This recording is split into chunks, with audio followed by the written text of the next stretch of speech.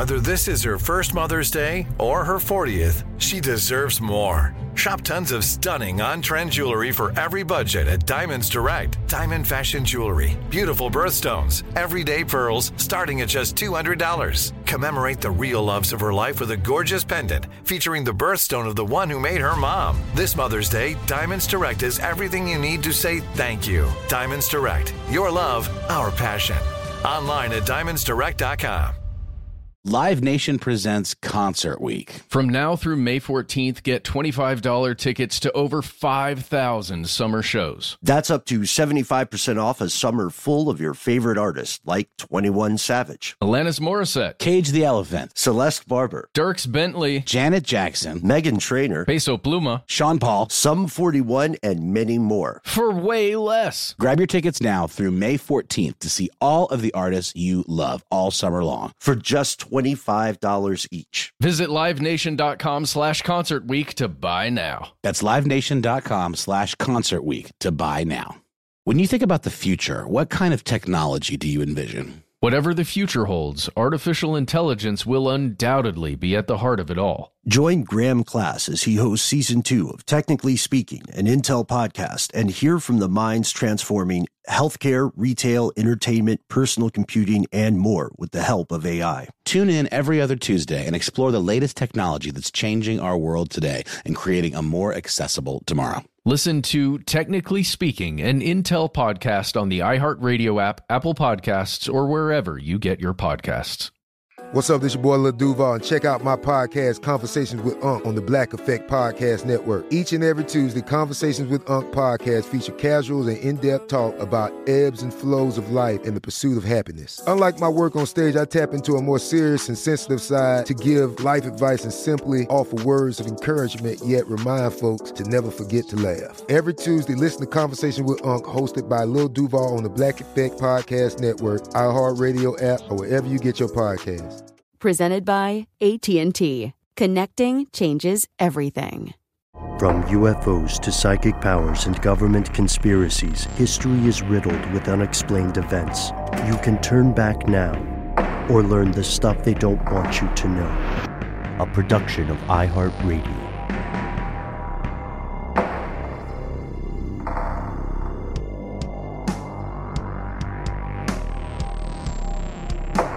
Hello, welcome back to the show. My name is Matt. My name is Noel. They call me Ben. We're joined, as always, with our super producer, Alexis, codename Doc Holliday Jackson. Most importantly, you are here, and that makes this the stuff they don't want you to know. You can call them UFOs, you can call them UAPs, you can call yourself a skeptic, you can call yourself a true believer in strange things in the sky, but one thing is for sure. UFOs are part of the mainstream conversation now more than any time since the UFO craze of the 50s.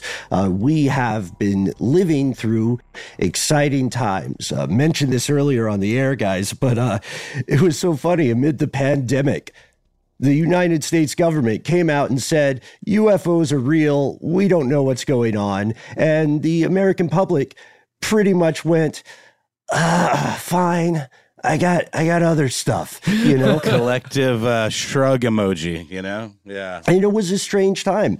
And this continues, and we are very much invested in this ongoing conversation here on Stuff They Don't Want You to Know. And fellow conspiracy realists, you know, one of our favorite things to do is to speak with experts in the field, regardless of what field we are talking about. And that is why we are in a flying saucer over the moon to be speaking today with the journalist, the educator, the creator of Alien State, a podcast that dives deep into this conversation with MJ Banias. MJ, thank you so much for coming on the show with us today. I am honored to be here. Thank you so much for having me. This is unbelievable. Oh, man, get out of here. You know what we didn't mention is you're an author. Just really quickly before we even jump in, let's just go over some of the the works you've created. I believe one of the main ones is the UFO People, A Curious Culture. Yeah. So in early, I think 2018 or gosh, I can't even remember anymore, 2017, who knows anymore. I wrote a book, called The UFO People. And it was, it's a book about the UFO subculture as a sort of collective group that sort of has a very sort of similar belief system, ideological framework, whatever. And I really wanted to suss out, why do people believe in UFOs? Like, what's going on here, and how does it impact our culture and our society? So the book is sort of like a subcultural analysis of the UFO community. And then that led to me sort of engaging with Vice, and I was their weird shit guy for a while, writing about UFOs and other spooky things and other strange events. And then it kind of that just led to a whole bunch of other projects with Vice and Popular Mechanics and now Sony. So it's been this kind of trajectory of I'm not sure how it happened, but I was able to turn my weird sort of interest in UFO subculture to somehow like a very prolific side hustle that is like verging on main hustle. It like got you on a tractor beam and you've been pulled up. Yeah. There it is. I'm so glad that we're starting with the UFO People, because I really appreciated your approach to this subject. I mean, let's be honest, MJ, this is a world that is fraught with, at times, problematic hyperbole. And we'll get into MUFON, I hope, in a little bit. But one thing about the book is that you approach this concept of ufology and the search for the unknown through a lens that I find distinct. It is cultural exploration. There's anthropology to it. It's critical thought. And I believe this makes it incredibly different from many other books that publishers would say are in the same field. You talk about how this book set you on a trajectory that in a very real way led to our conversation today. But could you tell us what inspired you to set about writing the work, like writing the actual book? Are you one of those, did you have, all right, I'll say it plainly. Did you see a UFO, MJ, and say, I have to write about this? No, I'm one of the few people in this world I've never had a single, I guess you could say, sort of ufological or paranormal experience. I've never seen a ghost. I've never seen a strange light in the sky and was unable to sort of figure out what it was after a bit of, thinking and maybe some research. So no, I have never seen anything strange. My interest sort of was academic purely at the beginning. I was really just interested in figuring out why people think about this subject the way they do. And I have a background in history and philosophy and culture studies. So for me, it was just my jam, my sort of academic interest. And I guess it kind of evolved as I started doing the research. I realized that this was a very kind of prolific mindset that exists amongst people. Like you can, I say in the podcast, you can walk into any bar in North America. You can walk into any bar probably in the world and just say, hey, have you ever seen anything weird? To just like a table of people. Like ghosts, monsters, Bigfoot, UFOs, aliens, whatever. And you will get eventually like 50 or 60% of that bar will come to you sort of throughout your night there, and they will be like, yeah, my mom saw something, or my dad saw something, or my brother or I, or whatever. And all of a sudden you have these stories coming at you. And that's how it all started. I just wanted to hear people's stories because I maybe had never had my own experience. And that's how it all began. It was just sort of this collection of me trying to interview people and have their stories written down. And then it evolved into I have way too many stories. How do I now boil this down into kind of like the key ideas that surround the UFO topic? It's interesting. I mean, it really is kind of this modern folklore, all of the things you just kind of laundry listed, ghosts, the paranormal, UFOs, government cover-ups, all of these things. Everyone's got something to say, some inside perspective or some scoop that they think, they caught a glimpse of something mysterious that they want to talk about. And it is largely passed around in the same way as, these kinds of stories of fairies and goblins and wizards and stuff were passed around. It's like verbal, oral tradition, like at bars or around campfires or what have you.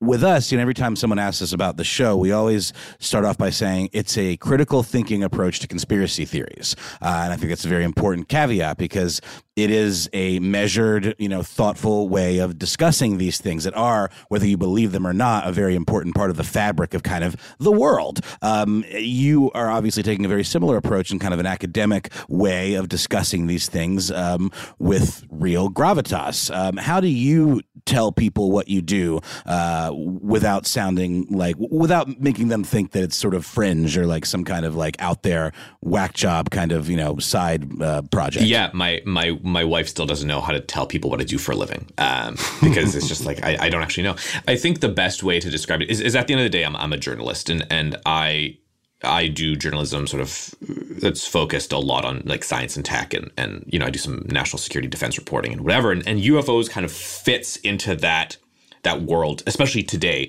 after 2017. UFOs became a national security issue, or UFOs became like a national defense topic of conversation. Literally, like Congress has like meetings and open public hearings about it, and there's a Pentagon task force. So UFOs kind of after 2017 really got themselves wedged up into the sort of reporting that I'm currently doing. So it's easy today to say like, oh yeah, I'm like, I'm a journalist. I cover, national security and defense sometimes, tech and whatever. And UFOs are kind of part of that. But before 2017, it was just like I was just really into writing about the culture, as you said, the folklore of UFOs, because UFOs very much are a folkloric idea. All conspiracy theories are folkloric in nature, right? They sort of have to be. And I guess the best way that I've kind of always talked about it when people start asking me like, what do you do? I mean, these are stories, right? At the end of the day, I'm sort of a collector of stories because humans have been telling stories about weird shit for a really, really, really long time. And we still do. And the big question that I want to answer as a journalist maybe is are we telling those stories because there's something to them? Something like objectively real out there that is influencing the creation of these stories? Or is it something that's kind of just inherently human? Is it just something about us? We are just genetically and sociologically driven to create stories. Is that something just kind of inherently built within us? So I kind of vacillate between both of these ideas all the time. At times you look at some UFO stuff or, paranormal stuff, you're just like, oh yeah, this is just humans being humans, right? We're just making shit up because that's how we function as a society and have for 200,000 years. And then there's the other side where it's like, maybe something weird did happen and something is influencing this story, some kind of anomalous event from the outside. And it's you'll never, I'm not sure if we'll ever really know. That's the problem. So first off, when everything you're saying, I felt like one of those people in a Pentecostal church. I was slowly going, amen, because the reason that I describe so many conspiratorial thoughts or theories as modern folklore is because of those commonalities that you find yourself vacillating between in your work as a reporter. How much of this is just humans using pattern recognition and confirmation bias to craft a narrative? Why do stories about the Fae folk abducting children and alien abductions have beat for beat the same story notes? These are questions that, like you said, may be difficult to answer, but you have dived so deep into attempting to at least explore those questions with people who believe they do have the answer. And that's got to be a strange position at times, because you've spoken with, and you do speak with in Alien State, folks who are very convinced of specific things, right? Even to the point where they might say, hey, this other person is disinfo, or this other person is well-intentioned but incorrect, but I have the insight and I can tell you. And with this, I want to introduce a recurring character in Alien State, Tom DeLonge. We've talked about Matt, Noel, and I have spoken about Tom DeLonge and the To the Stars Academy, but you speak directly with Tom in Alien State. And Matt, I think these are questions you and I are both dying to ask. I'm not sure where to start. Well, this is what I would say. 3 months before September 11, we took off our pants and we jacked it, and we loved it. Boy, did we ever. And that was, what Tom DeLonge was known for, right? Sorry, that was a reference to an album, if you're not aware. Take off your pants and jack it. I'll blink. Everybody who doesn't get it, blink 182 times so that we know. Okay. But then you mentioned 2017, MJ. Then 16 years later, to have that same guy that we were all rocking in, for me, it was like my first vehicle, which was a van. Sorry, everyone. But now to have him come out and like with a straight face, say like, I've got this information and I'm going to share it with you about a secret UFOs and a program and all this stuff and aliens. Like, just take us there to that moment and what occurred in 2017 to really change the narrative and the discussion. Yeah, sure. So somewhere in 2015, actually, 2015, 2016, DeLonge leaves Blink-182 and he kind of goes on his own. I Blink-182 was like my high school, right? Like it was played at every dance ever. So when this happened, I was like, holy shit, like I can't believe, Tom left Blink. And then there was like, he starts kind of popping up more frequently in the UFO world. And there's kind of this everyone kind of knew in the UFO beat, everyone kind of knew DeLonge was into UFOs. Like this was not a secret. And because he was at conferences, he'd show up at UFO conferences often. He'd show up at kind of other paranormal conferences and he'd hang on the back. And there was this kind of understanding that Tom DeLonge from Blink-182 was here. But it was like not discussed very much. It was just kind of kept down low. And then all of a sudden, 2017 hits on October. He makes this big announcement that he's starting this company. And it's like a live video presentation. They're like a public service company. They want to raise like $50 million. They're selling shares. And this idea stems of I've connected, this is Tom, I've connected with a bunch of government insiders as well as people from like defense contractors. And we are going to do and create a sort of a scientific research organization that will merge entertainment with science to like do UFO research and reverse. The idea was to reverse engineer the physics and the engineering to build our own like fucking spaceship that will be able to travel faster than light. And there was like a mock-up of it, and he brought these people in.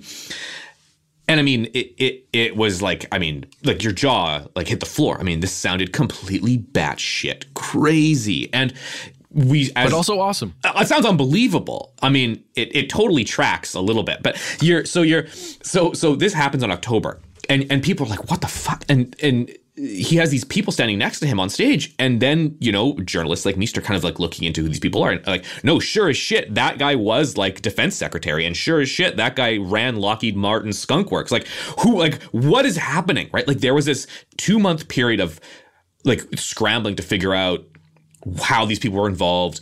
Tom DeLonge and his company were kind of speaking to certain journalists and not others. There was very much a sort of you're either with us or against us mentality. So then you need to start, like, again, journalistically, and all journalists do this, is you start trying to figure out how do you get your sources and how do you figure out how to win them over to your side so that you can get the whole story. And then, like, obviously there's always like that potential of like, I haven't always tell the truth. And if the truth is ugly, I may end up slitting your throat, but it's the truth. I have to publish it. So you have this moment of like back and forth for 2 months, and people are like, this is just, Tom DeLonge's gone crazy. He's gone completely nuts. He's going to build a spaceship. And then in December, like these pilot videos drop 2 months later from the Navy of like fighter pilots encountering sort of these unknown objects in the sky. And all of a sudden everyone's like, oh my God, like Tom DeLonge was right the whole fucking time, right? Like it was like we should have put our faith in like Tom for president, right? Like that's kind of what happened, right? Correct me if I'm wrong. The videos you're mentioning, is that the Tic Tac video? Yeah. So sort of 2 videos dropped and the third one was released a few weeks later. I don't remember how long. It was like 4 weeks or so. But yeah, we had 2 videos. One was the Tic Tac video from 2004 off the Pacific Coast. The second one was called the Gimbal video, which happened in 2015, in June off of the coast of Florida. And then the third video was connected to the Gimbal video. It was the same thing, just like a different angle, or it was like a day later or something. It was related to the same incident. And these videos drop, and there's a New York Times article about it. And it's like the New York Times just said that there's a UFO program and there's pilots seeing UFOs and the nation's not safe. And it's like, oh my God, what the hell? And it started everyone off down this journey of like trying to figure out what the whole story was. But as we do in the podcast, you know, we start peeling away the layers of who these people are, who they're talking to, how they're all connected to one another, and what the story really is. And all of a sudden, you realize that this is much more convoluted and complicated, and it's not how it seems on the surface. There is more going on in the background that is the stuff they don't want you to know, basically. Oh, thanks, MJ. But you've actually spent some time, you know, talking with Tom, which is honestly something I think we would very much like to do as well one day.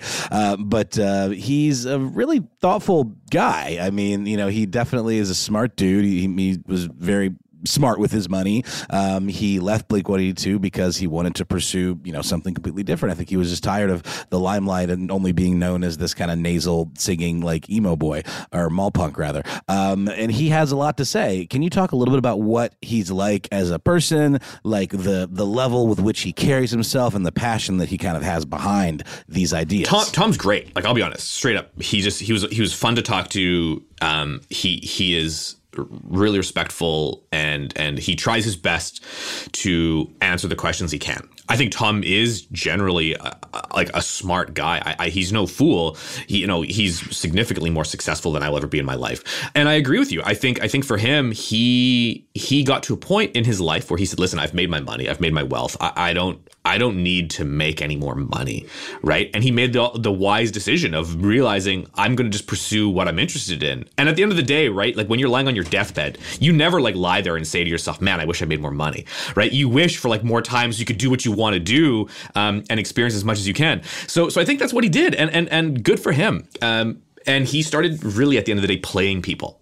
He started to talk to specific individuals within the United States government, and then he would tell other individuals in the United States government that he was talking to these people, and they knew each other. So they'd be like, "Oh, you talked? Yeah, I talked to Tom. Oh, yeah, okay." And then suddenly he started basically doing good espionage, and he started talking to people who were kind of connected in this world within the United States government or within defense contractors, saying that like, oh, he's name dropping names, and all of a sudden he's building this web of influence around him until he's ready to say, "All right, let's fucking do this. I'm starting a UFO company." And they're like, "Oh yeah, if you're talking to this guy, I'm in." And they just start like signing up, like, "Yep, in." And Tom did what he did, good or ill, doesn't matter. He did it because he loves it. And that's amazing.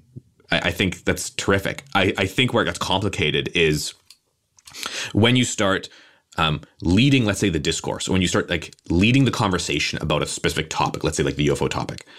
You now, though, need to be really honest with yourself of like, is this the voice of the person who should be leading it? Or is this like, and there was a lot of pushback from the UFO people. Like the UFO people were like, we don't want Tom DeLonge being like the UFO Pope because of like the other shit he sometimes says, which just sounds totally crazy. And there was like drama. And so mad props to Tom for being amazing. But, you know, the UFO people were very much like, galvanized into parties like pro Tom or against Tom, and there's like no one in the middle. But terrific person. Yeah, that makes sense because, you know, for many years, for decades, there were people who were existing in the world of ufology, and they were perhaps one could even say superstars in that field in their own right, but very much not mainstream. So I think we can exercise the empathy to understand they feel like, hey, this guy already has everything, and now he's coming in, and we think he's a tourist who is now appointing himself president. But I'm sure he doesn't see it that way. I do want to touch on something that you mentioned. The idea of disclosure is inextricably intertwined with the concept of conspiracy, right? The gist of the legend here is that these things are real. And I explained them as insert here, depending on whom you're speaking with. The government knows, and they want, for one reason or another, to hide it from the public. And, it's no secret that Tom DeLonge, at times, has stated that he does feel there is some sort of cover-up afoot. And he is by no means unique in that belief. When you encounter people who not only believe in, their particular version of a UFO narrative, but also believe there is a cover-up afoot, how do you respond to that? And do you hear people alleging the same conspiracy? And sure. If so, what is that? I think this now verges into sort of really like dubious territory, right? Because you have, when you're talking to people and they believe there's a UFO cover-up of some sort, right? Typically 99% of the time, it's like this just innocent belief they have that won't really influence like their life or like popular discourse, right?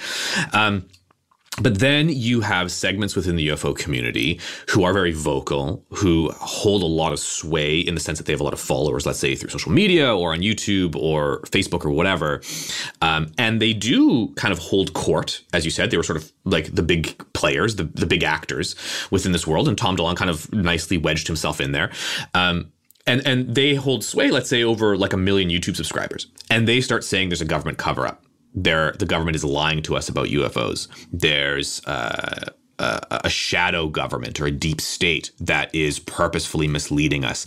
And a lot of these narratives will often then go into stuff to discuss like they're purposefully hiding the UFOs from us because they know that it's going to upset the oil industry. And the oil barons are the ones who run the government. And actually the big oil and big pharma are actually working together. And they don't want this to come out because if the UFO technology does come out, well, it's going to be life-changing. There'll be no more poverty. There'll be no more scarcity, right? Everything's going to be like futuristic Star Trek level shit. But what's stopping us is the deep state, right? What's stopping us is this cabal. And then all of a sudden you start getting into really dubious, but there's people who are working against this, right? There's patriots. There's Donald Trump has publicly said he would release UFO information, whereas this presidential candidate has not. And then it starts to verge into like actual conspiracist narratives to the point where you have individuals who, for example, have committed heinous tragic murders of people, and they had a UFO sticker, and it was like, I believe in disclosure, strapped to the side of their van, and tell us the truth about aliens, because that's part of their conspiratorial kind of ideological framework, that UFOs are just another aspect of that. So you can very easily draw connections between, like, let's say the QAnon conspiracy and the UFO crowd. You can very easily draw lines between the anti-vax community and the UFO crowd. You can very easily draw lines between sort of neo-Nazi white supremacist movements and the UFO crowd. It's not like a big segment of it, but it's definitely an aspect of the subculture that really percolates under the surface, that doesn't make CNN or doesn't make Fox News. It doesn't make CNN, makes Fox News all the time. Doesn't make other sort of mainstream headlines. But there very much is this kind of coalescing of conspiracy narratives, and UFOs fit perfectly into it. I was tracking a particular sort of UFO celebrity, and he shows up on the Russian state, the media RT, all the time as a spokesperson, talking about how the CIA killed his friends. They're hiding secrets from the United States government, they're hiding secrets from the world, rather. The United States government the CIA can't be trusted. And obviously RT loves this guy, because he's literally doing their job for them, right? He's an American who's creating disinformation for them without them having to try. And then they just put that on loop on YouTube, right? And it shows up on Facebook, Twitter, Instagram, wherever, TikTok. And all of a sudden, Russian state media is is able to take shots at sort of the democratic systems that have been created and start kind of peeling them down. And I mean, you know, January 6th happened. I mean, you know what I mean? Like it's literally, you can see how these all intertwine together. And that's when things get scary for people, and especially for me as a journalist. We'll pause here for a word from our sponsor and be right back. Live Nation presents Concert Week. From now through May 14th, get $25 tickets to over 5,000 summer shows. That's up to 75% off a summer full of your favorite artists like 21 Savage, Alanis Morissette, Cage the Elephant, Celeste Barber, Dierks Bentley, Janet Jackson, Meghan Trainor, Peso Pluma, Sean Paul, Sum 41, and many more. for way less. Grab your tickets now through May 14th to see all of the artists you love all summer long. For just $25 each. Visit livenation.com/concert week to buy now. That's livenation.com/concert week to buy now. Snag a Job is where America goes to hire, with the deepest talent pool in hourly hiring. With access to over 6 million active hourly workers, Snag a Job is the all-in-one solution for hiring high-quality employees who can cover all your needs. On demand, temp to hire, part-time or full-time. You name the position. Warehouse worker, retail associate, grocery store clerk, fitness trainer, baker, stylist, bellhop, podcast producer. Yeah, Snag a Job's got a worker for that. With our easy-to-use platform, you're able to seamlessly post and fill available positions quickly with a dedicated customer support team to provide all the help you need along the way. Kind of nice knowing you have a talent pool like that in your own backyard, right? Snag a Job is the partner you need to keep your business running smoothly. So visit snagajob.com or text snag to 242424 to talk to an expert. Snagajob.com, where America goes to hire. The 2024 presidential campaign features two candidates who are very well known to Americans. And yet, there's complexity at every turn. Criminal trials for one of those candidates. Young voters who are angry. The Campaign Moment podcast from the Washington Post gives you what matters.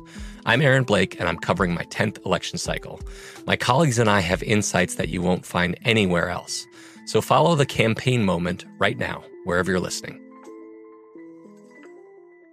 This episode is brought to you by Terminix. Terminix can't help you solve the world's biggest mysteries or take on alien life. At least not the ones you're thinking of. But they can help take care of pesky invaders in your home. Like the ants in your kitchen, the roaches under your sink, and the termites in the walls. Because when pests show up, so does Terminix. No matter what type of pest it is, they can Terminix it fast with personalized pest care that puts you in control. Their expertly trained technicians may not know true crime, but they know their local pest pressures. And with customized plans tailored to your specific situation, you get everything you need to not just get pests out, but keep them out for good. Between their speedy service, caring technicians, and over 95 years of experience, it's no mystery why they're trusted by homes and businesses everywhere. So if you have a pest problem, don't stress it. Terminix it. Visit Terminix.com to book your appointment online today. That's TERMINIX.com to book online today.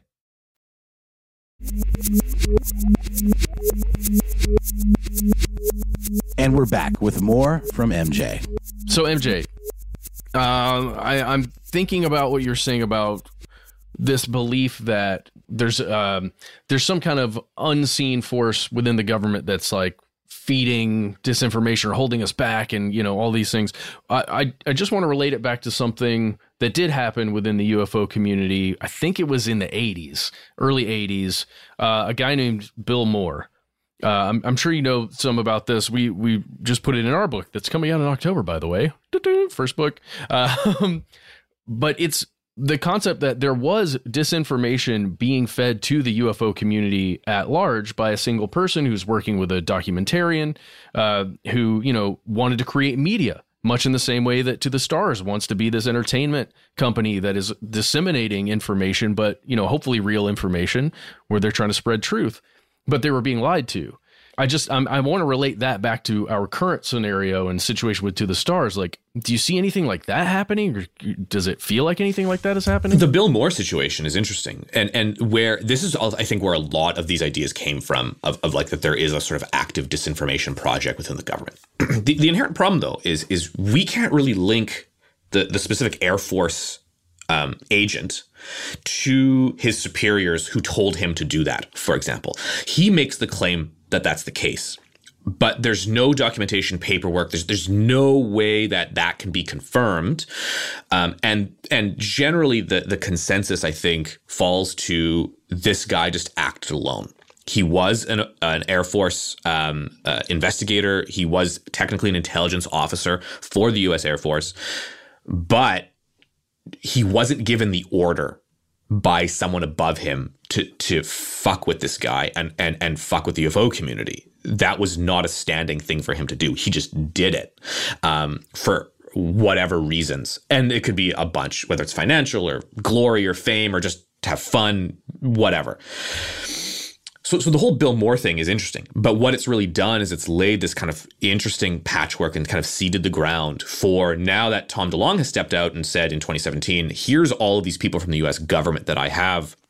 A lot of people, especially the UFO group that was the celebrity prior to Tom DeLonge, really came out and said, listen, this is all disinformation. We've been here before, guys. Like Lou Elizondo and Chris Mellon, all these guys, they're all disinformation agents sent by the government because, Bill Moore happened and Richard Doty happened. And that's a thing in the past that we should be learning from. Meanwhile, I think, there's no real evidence to indicate that Lou Elizondo was given the order to create misinformation or disinformation or to do counterintelligence work within the UFO community. There's no standing order for Chris Mellon to do, that doesn't exist. There's no way to connect those dots back because you can't find them. There's no one who's come forward to say that's the case. I think rather what's happening is, and the reason why the show is literally called Alien State is because I think within the government, you have individuals who are really into this stuff. And they sort of form a little alien state inside the larger context of the government. And they are interested in this topic. So they are going to work themselves to push this topic out into the mainstream as best they can. It's the same way you have right-wing kind of Christian fundamentalist individuals within the U.S. government who are pushing a Christian kind of, right-wing ideology onto the American public because that's what they personally believe. It's the same idea. The difference is that obviously the right-wing Christian fundamentalism thing is like taken a lot more root compared to like the alien state. But I think it's the same concept. I think Lou Elizondo kind of just said what he said he did. He kind of just left and was like, fuck this shit. I believe in UFOs and aliens. I'm going to make this a big deal. Chris Mellon kind of did the same thing. And I think Jim Semivan kind of did the same thing. And Tom DeLonge kind of brought them all together because he was able to connect those dots and did it. There is no conspiracy. It's just these people all were like, let's just make this a big fucking deal and go. And that's what they did. And here we are today. Yeah, I love that analogy because I think there's often a tendency in the public to think of a government as a monolithic power structure instead of groups of people who often disagree and have their own, agendas or the things they want, their desires. MJ-12 is incredibly interesting to me. Majestic 12. Right, sorry. MJ? Yeah, you're MJ1. We're talking about Thanks, Majestic guys, 12. Yeah, you're our number one. OG MJ. Thank you. I appreciate it. Yeah, sorry, Mary Jane. You've got Spider-Man. You can just coast on that. So what's fascinating about this is that it creates the concept of a monolithic government, right? Instead of a bunch of people just sort of trying to look like they know what they're doing, which is the human condition, a monolithic government combined with this beautiful framework that says anyone I disagree with in the UFO sphere is therefore a disinformation agent. They're not just wrong, they're purposely wrong, and you must listen to me to learn the truth. That seems like something that has bedeviled this field for quite some time. I would think even before Majestic 12 and the Bill Moore debacle. But I'm interested in the idea of competing views or contradictory views among the people that you have spoken with and encountered, not just in Alien State, but in your work in Vice. Could you talk a little bit about the Discord, not servers, but like the Discord that you find in the community?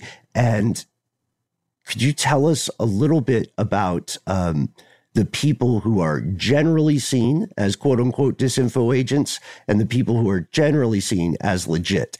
Is there a number one bad person? Is there a number one good person? Well, listen, I mean, you just, that is like the whole UFO community.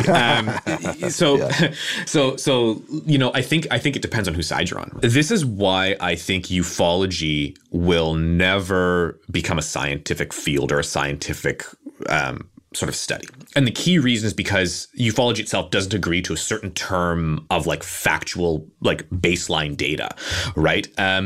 Because ufology is primarily kind of fractured and always has been and always will be into different sort of sects and schools and frames of thought. It's aliens, or it's interdimensional beings, or it's time-traveling humans, or government secrets, or whatever. And you have this fracturing. So it's very difficult for different individuals within the UFO community at times to sort of engage in sort of good conversation, because then it becomes a fight of what beliefs you have. So that's sort of number one. So with that in mind, right, I can give you an example. When Luis Elizondo first went public, and Chris Mellon and the rest of them with the Tom DeLonge, you had an immediate gut reaction within certain elements of the UFO community, because it was like, hold on a second, this guy who's a counterintelligence officer, whose job has literally been for decades to lie to some people in order to get the truth out of them, and then use that truth to like at times do sort of things that, you know, the U.S. government has done that maybe it ought not to be proud of, but, you know, is a thing.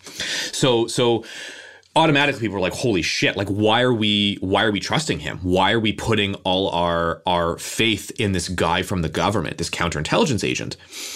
And then you had the people on the other side being like, well, no, like he's on our side now, right? He's gone rogue, and he's a whistleblower, and he's with us, and he's here to tell us the truth about UFOs. And then like you have him later saying, you know, this department I worked for was engaged in a cover up about UFOs, don't trust them. And then people are like, see, like he just said his own department, you can't trust it. And then now that department has a new UFO task force. And then the same people on the other, or the other people on the other side are like, but they have a task force and they're going to be investigating UFOs, and that's amazing, and they're going to have money and like funding, but it's never going to become public because it'll all be classified. Like, and then the people are like, see, it's all being classified. Now we're never going to get the information. It's all going to get locked down. We're basically fucked. UFOs is over. Everyone go study Bigfoot now. Like, you have this back and forth all the time. And then, oh my gosh, you guys, sorry, I'm going full Canadian here. Okay. We're at the Timmy's now talking over a double. You then have the other people who are saying, oh no, the aliens have been here all the time. In fact, they are communicating with us and me right now. And if we sit and meditate, or if we channel, or if we do whatever, the aliens are going to come through and they'll appear for us and they'll blink lights at us. We don't need Elizondo and the government people to help us. They're liars. They're just trying to, you know, blow up Russia. Our plan is to engage in peaceful contact with like the Galactic Federation. And I mean, it becomes preposterous after that. And I mean, it was preposterous well before, but it was, you know, we're really going down the rabbit hole. And these factions fight each other constantly. And, you know, Luis Elizondo has said on his Twitter before that, like, don't trust these people. They're engaged in disinformation. They're crooks. They're just trying to steal your money. They're basically a cult. And these people on the other side have said, don't trust Luis Elizondo. This is what he did in his past. This is who he is. He's a disinformation guy for the government. Don't trust the government. And it just explodes into like an argument, a flame war on Twitter of then the armies of both of these groups fighting one another, trolling each other, and there you are. We essentially have a credibility problem here. You know what I mean? You will always have a credibility like problem, and you fall. Yeah, right. Yeah. Well, that's the crux of why you say this could never really truly be a science, is because so much of it is based in belief. Like, it's not all based on like empirical evidence. So much of it is based on belief, not only belief in the great beyond and things that we will never be able to maybe fully experience or touch or see, but belief in who to believe. Yeah, you're right. And just like you guys said earlier, right? Like belief that there is a conspiracy and belief that there's a cover up. Either the aliens are covering up or the government's covering it up.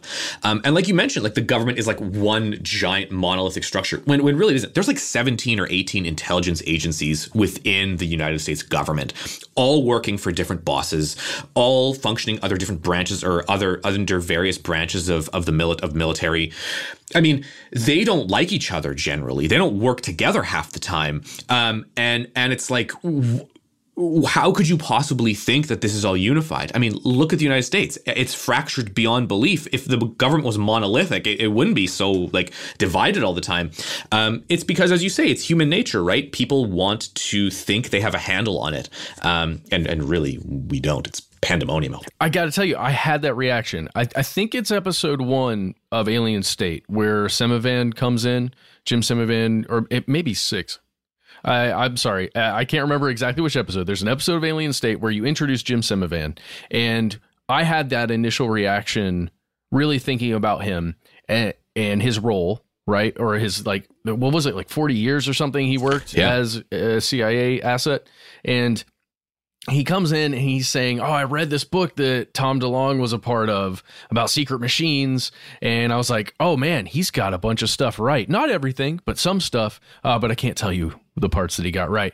And my instinct was like, oh, this dude's going to go in there and wreck everything. He's going to like feed him disinformation. And that's just my initial reaction to hearing that there's an ex-CIA asset that's interested enough personally in this stuff that he's going to insert himself in to the situation. Jim Semivan is a beautiful, beautiful person. Like, he is like the nicest guy you'll ever meet, right? But yeah, he was a CIA, a human. He was an intelligence officer, and his special was human intelligence. So his job was to go into a place and be like, this guy over here has information we want or need.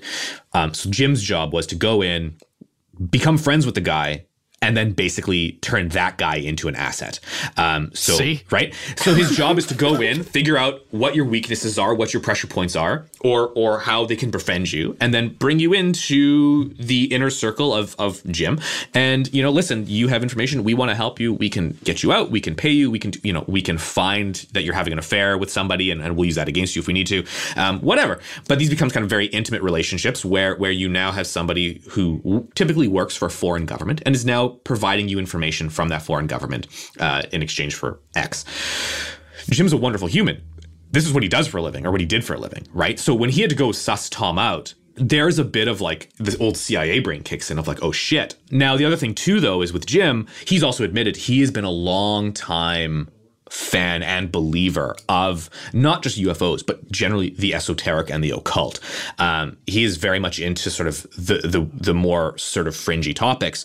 So when he says Tom got some stuff right, we really need to like, is that stuff what is actually right, like objectively correct, or is it just what Jim thinks is right based upon the reading he's done and the people he's communicated with who also share similar beliefs with him?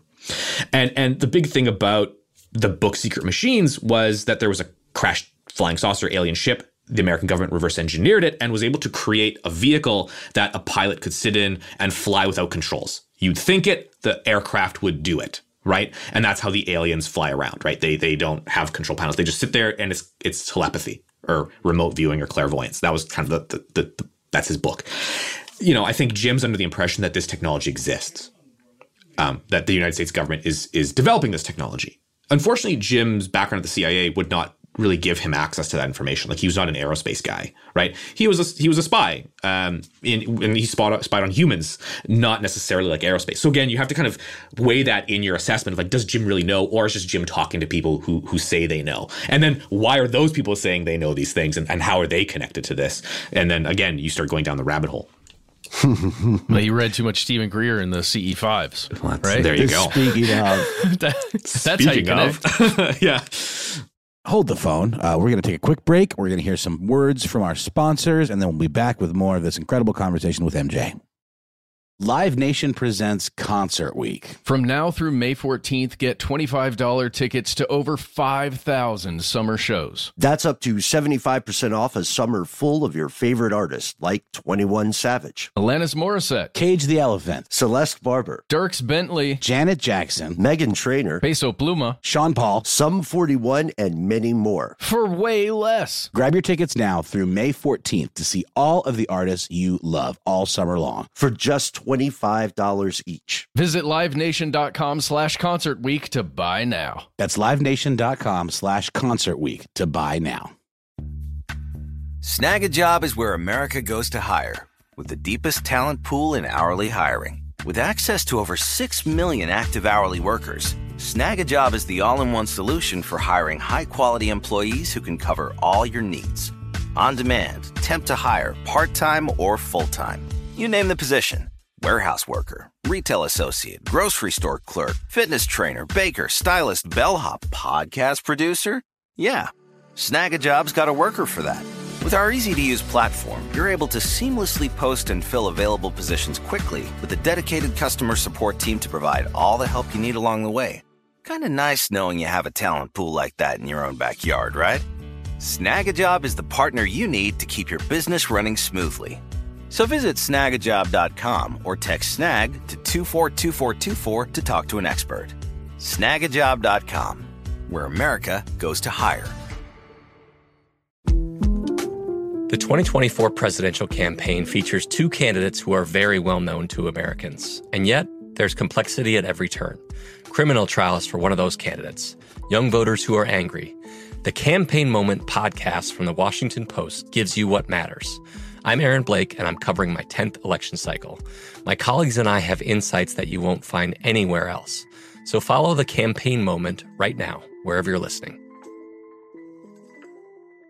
This episode is brought to you by Terminix. Terminix can't help you solve the world's biggest mysteries or take on alien life. At least not the ones you're thinking of. But they can help take care of pesky invaders in your home. Like the ants in your kitchen, the roaches under your sink, and the termites in the walls. Because when pests show up, so does Terminix. No matter what type of pest it is, they can Terminix it fast with personalized pest care that puts you in control. Their expertly trained technicians may not know true crime, but they know their local pest pressures. And with customized plans tailored to your specific situation, you get everything you need to not just get pests out, but keep them out for good. Between their speedy service, caring technicians, and over 95 years of experience, it's no mystery why they're trusted by homes and businesses everywhere. So if you have a pest problem, don't stress it.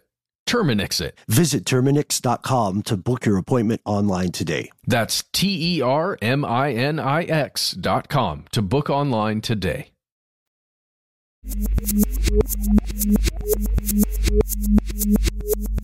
And we've returned. I think for people who are more on the outside, the average person who sees that New York Times article or who reads something on Reddit or what have you, they may also make the same mistake that people make about insert government here. It's easy to think of the world of UFOs as this monolithic thing, largely in agreement with itself. With that in mind, and I greatly appreciate you pointing out that it is very much not. One thing I would love to ask, what is one of the strangest conversations that you have had in your time working in this field? Because you've been in the trenches. I'm sure you have some war stories. Okay, I'll give you, sure. This is some of the, okay, there's a lot. Okay, well, let me caveat this with there are a lot of weird stories. So what weird means depends on like who you are as a person. Like, and I've heard everything from, I personally have been referred to and like directly informed to my face by a person that I am a CIA like operative trying to create skepticism within the UFO world to undermine Yeah, like we get the that truth, too. right? And it's like, well, first of all, I'm Canadian, so no. Secondly, like have you seen my home and my like? I wish I was, you know. So you know, that's MJ's just trying to enjoy an Italiano and some wedges over there at Timmy's. That's you know? right. Did you look up the menu to Timmy's? I did. So you know, I've had a lot of weird. I've been called a reptilian alien before. Like so I have gone down the weirdest places. A moment, I guess, that has really, let's say, impacted me was I was working on a docuseries with Viceland on a UFO cult. And this woman ran an online UFO cult that is really just shades of current cults that exist in the UFO world. It basically everyone's a reptilian. They clone each other. Long story short, but part of her financial system was she created this thing called Orgone. And I'm sure you guys have talked about Orgone before on the show, which is, for you guys, everyone who doesn't know, it's sort of like you take a bunch of like rocks and metal and shove it into a resin and you bake it. And then it forms a puck usually. And allegedly the way this stuff is designed is it keeps aliens, evil spirits, you insert any sort of bad occult shit, keeps it away. Busts clouds. Yeah, that's right. It's often used within chemtrail conspiracy theories, right? It breaks up the chemicals and stuff so the chemtrails don't affect you. Anyway, this woman, this cult leader, a lot of her money came from making and selling Orgone.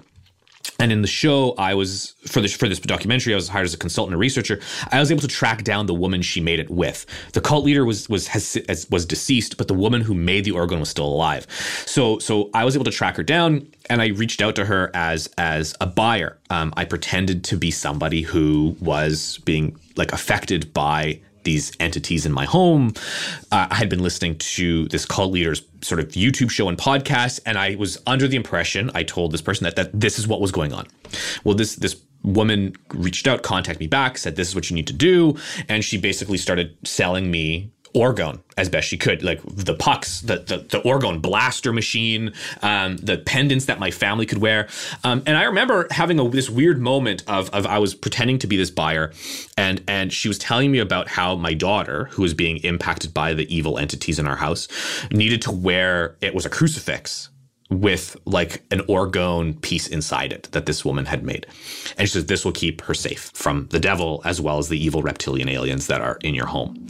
And I had this fundamental moment like, holy shit, like what if this woman actually finds out who I am, where I live, what I'm doing? She probably will now because she probably listens to this show. But like what happens if she's able to track me down? And like, how stable is this individual that they believe this?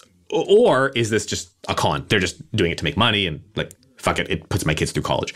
And I had this kind of weird moment of like, I was told that this is what I needed to do to protect my house from the evil aliens. And I'm like soaking all this in, and I'm just like nodding and smiling, like, yeah, no, for sure, I agree. What do you think about this? And I'm trying to get the financial information with this cult leader on how much money they made, right? And it was like, it was nearing $100,000 in Orgone sales that kept this cult leader funded to keep going. Eventually we got there, but I had to build trust with this individual to kind of get there. And it was like diming out my wife and kids for like evil reptilian aliens and Orgone sales. And that was my weirdest moment of like, oh shit, I'm in it now and I have to like go to ground. And I had like, I created a whole online profile, like Facebook, email, whatever, had a fake name and everything. And I just burned it all down after I was done. But it was a spooky moment of like, this person was like, tell me everything about the reptilians that you see. Well, I didn't say reptilians. I said they're kind of like entities. Tell me about them. Are they shadows?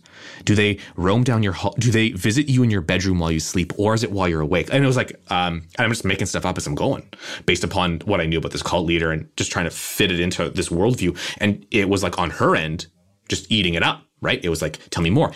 Well, this is what you need. This is the product you need. Tell me more. Oh, this is the product you need for that, right? And I was like, oh, like this person is either really good at selling or they are 100%, they believe it outright. And both of those are scary, right? Like both of those are really scary, that you're willing to sell bullshit to that extent or you believe it to that extent. I'm like, so that was my weirdest story of pretending to be an Orgone buyer and having to deal with this cult follower. And then burning your persona afterwards. I vanished. Nice. I literally had to vanish. Yeah. I respect your OPSEC. That's pretty cool. so many people listen to this show. I mean, there are probably many believers out there who have something either from their past, from the culture, from, their family, something like an evil eye that you put up in your house to keep away ward away evil spirits and things like that. It's just the through line of that kind of belief is so old. It feels to me, and this is my opinion, it feels like the orgone thing is just kind of an evolution of some of those older ideas with the crucifix, right? Like, where it's going to protect you, some unknown force or some known force that is unseen is going to protect you. I want to ask one last question. I know we're running pretty late here. I'm thinking about all of these, the UFO research that's happening right now within the government, within these private organizations, the stuff that you're reporting on, MJ. And I'm imagining the SR-71 and the B-2 bomber. These two huge pieces of secret tech that the United States government paid contractors like Northrop Grumman to create, in secret for as long as they needed to, and test them as long as they needed to until they're operational, and then even then keep them secret so that the enemy doesn't know the tech that we have and how advanced it is, and that our SR-71 can go 80,000 feet in the air, unlike any other craft that's operational right now, or the B-2 can fly over your country and nobody will even know it was there. I'm just, if you think about that, what was that, Ben? SR-71 was 60s? I think that was like 1964 or something like that. And then the B-2 bomber, the stealth bomber, the one that looks like the big V in the air. Yeah, the cool one. The cool one. I mean, that's like 80s, 90s, right? I have to imagine with the way our technology has advanced from the phone I was using in the 80s to the phone that my parents were using in the 60s to what could be flying around there right now that was created in Skunkworks. And I do wonder how much of this current movement towards disclosure, towards at least even just the excitement in the popular mind, how much of that is just really Skunkworks and the things they've been creating since the 90s? Sure. And I mean, that's a big theme, right? Like, are these just test craft that we're seeing, right? Are these just sort of, misidentified vehicles that we're building or somebody else is building, like a foreign government? I mean, that's a massive, massive aspect of the UFO discourse, that's all we're really seeing. We're just seeing test craft, because we know for a fact that test craft were seen. Like, we know for a fact that the SR-71 was spotted a whole bunch of times and it was chalked up to a UFO sighting. Same thing with the B-2, right? And if somebody sees a test craft, the United States government isn't going to go out of their way and say, "Oh no, listen, it's just a secret plane we're working." They're just going to be like, "Yeah, UFOs, whatever, man. Like, I don't give a shit. Sure, yeah, you go ahead. Good. UFOs are great. Like, go nuts. Like, yeah, you saw that." It's the same thing that happened at Roswell, right? The Roswell, New Mexico story was a downed spy balloon that the United States Air Force had no interest in exposing because it was being used to spy on Russian atomic weapons tests, and it wasn't exposed until 1994. When the Air Force said, yeah, this is what it was. It was a balloon, basically. And we can talk about it now because the technology is so archaic. It doesn't matter. We don't use them anymore. But this is what it was. During the 80s and 70s and 80s, when the Roswell story really became a big thing, there was no interest on the part of the Air Force to be like, no, listen, guys, it was a balloon. Like, we're going to tell you the truth. Like, why? Like, your opinion that it's a UFO or a crashed UFO doesn't really matter to us. Now, in hindsight, like, looking back at it in a post-Trump world, maybe the government needs to be a bit more open, because at the end of the day, what it's only doing is it's building conspiratorial narratives. And in the 80s and 90s, those conspiratorial narratives were kind of limited to very small communities. And then now we live in a world where anybody can start a YouTube channel. Anybody can have a massive Twitter account or a Reddit or whatever and start spinning these narratives. And all of a sudden, that information spreads like wildfire. So I can see this kind of the government being reticent to engage with the UFO topic in any sort of serious way, creating problems that we're now dealing with, where there's like literally pundits on mainstream news channels like Fox telling the American public, don't trust your government because they're lying to you, trying to poison you, trying to murder you, whatever. I mean, that is a product of just like government just being like, whatever, man. And now we're dealing with the repercussions, I think, of this kind of conspiratorial world we live in and this division that exists. Absolutely. But listen, I'm a Canadian. So for me, I'm a card-carrying, like, socialist, liberal, pro, like healthcare, free healthcare. Yeah, what the hell? So that's not a thing. I appreciate that some listeners might not like my lack of rightness, but it's okay. Well, this is I think this is a valuable perspective because this gives some objectivity. Right? This is a perspective that comes from someone who does not live in the United States, but clearly knows what's going on. And I think that whatever people want to characterize it as, you know, if you say it's at a remove or something like that, then I would argue that further increases objectivity. And your point about the government, capital G government of any country, I argue stands 100% true across the planet. Sometimes, yes, secrecy is a matter of national defense, but that argument of the greater good becomes such a slippery slope, and we say it all the time on the show. Speculation thrives in the absence of transparency.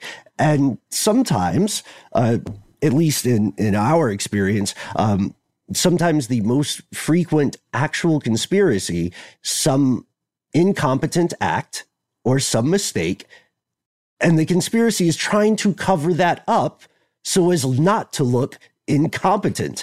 And I'm just interested in, would you agree with that, MJ? Are we off base in that? No, I think for the listeners of Alien State, who potentially are still going to listen, I think I don't spoil too much, but I'll go here.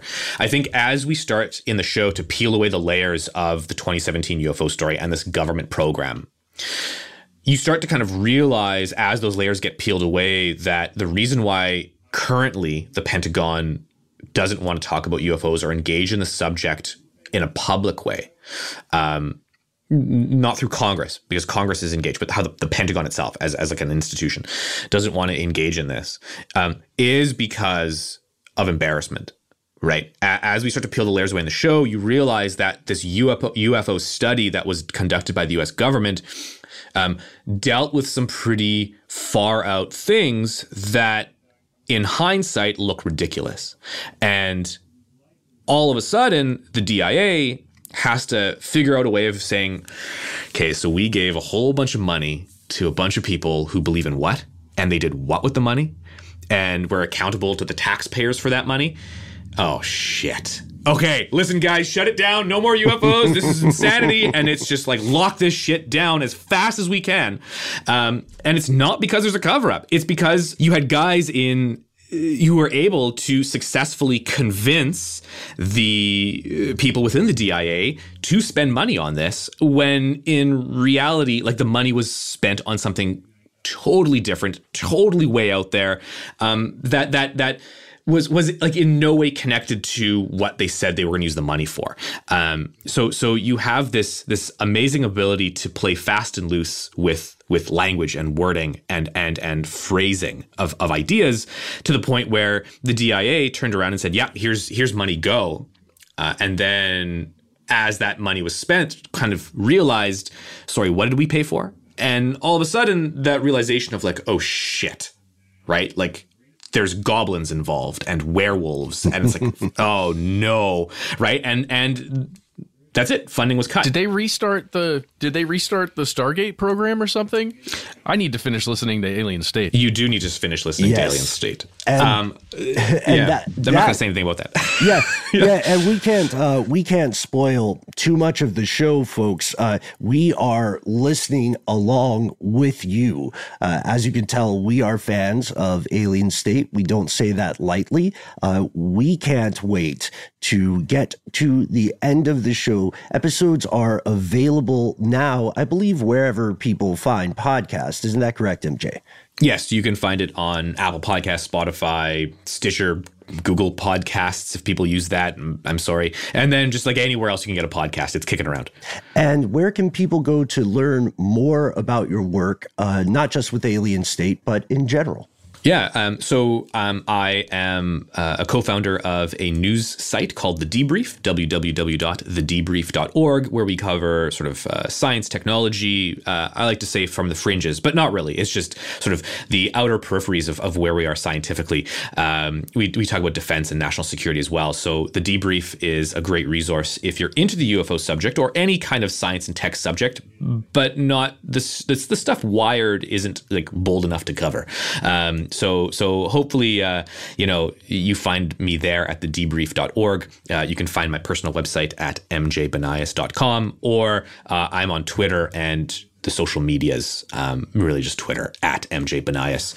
Feel free to track me down. I want to hear your ghost stories, your Bigfoot stories, your UFO stories. Tell me the weird things. I love it.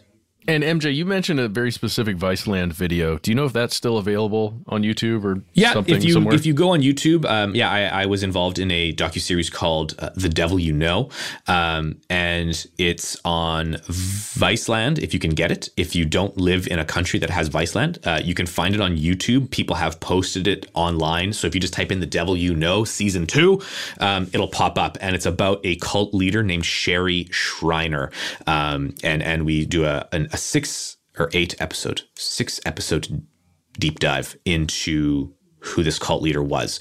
And I'm in a couple episodes, which is fun. So yeah, you can find me there. I'm also like on History Channel. I'm kicking around, man. I'm all over the place. Man, well, you've given us a lot of things to consume. So we're very excited about that. Thank you so much, MJ, for hanging with us. Really appreciate it, man. It's been my pleasure. This has been a lot of fun. What a wild ride. Puts Mr. Toad to shame.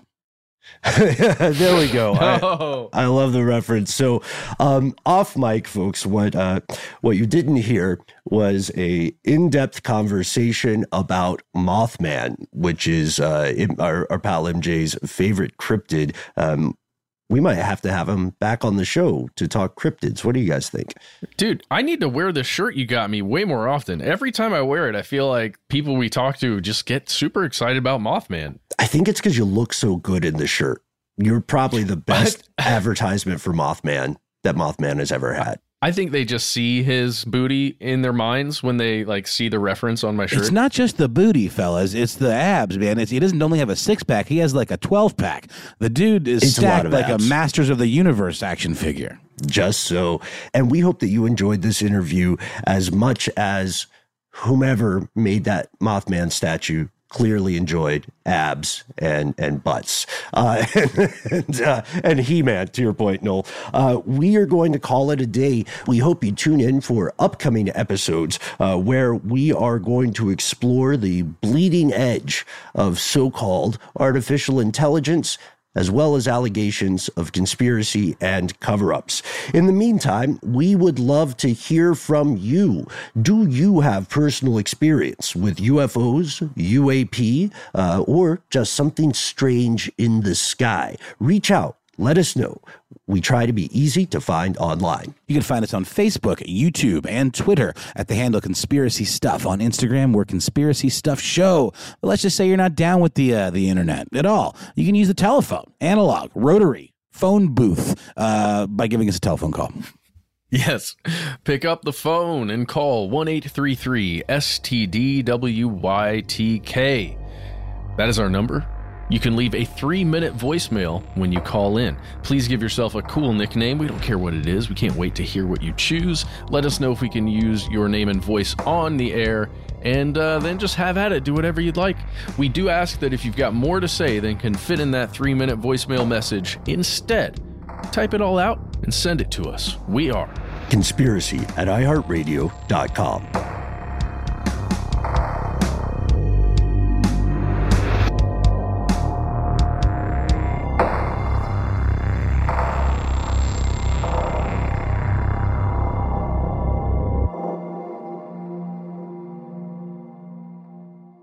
Stuff They Don't Want You to Know is a production of iHeartRadio. For more podcasts from iHeartRadio, visit the iHeartRadio app, Apple Podcasts, or wherever you listen to your favorite shows. Live Nation presents Concert Week. From now through May 14th, get $25 tickets to over 5,000 summer shows. That's up to 75% off a summer full of your favorite artists, like 21 Savage, Alanis Morissette, Cage the Elephant, Celeste Barber, Dierks Bentley, Janet Jackson, Meghan Trainor, Peso Pluma, Sean Paul, Sum 41, and many more. for way less. Grab your tickets now through May 14th to see all of the artists you love all summer long. For just $25 each. Visit livenation.com/concert week to buy now. That's livenation.com/concert week to buy now. Attention, true crime enthusiast, searching for a way to unwind after diving deep into the mysteries that keep you up at night? Look no further. Introducing Lazarus Naturals, your trusted companion for CBD relief. With a commitment to transparency, Lazarus Naturals oversees every step from farm to doorstep, ensuring purity and quality you can trust. Visit LazarusNaturals.com today and discover how CBD can help you decompress and recharge for your next investigation. That's LazarusNaturals.com. Lazarus Naturals, your partner in unraveling the mysteries of true crime. Not available in Idaho, Iowa, or South Dakota.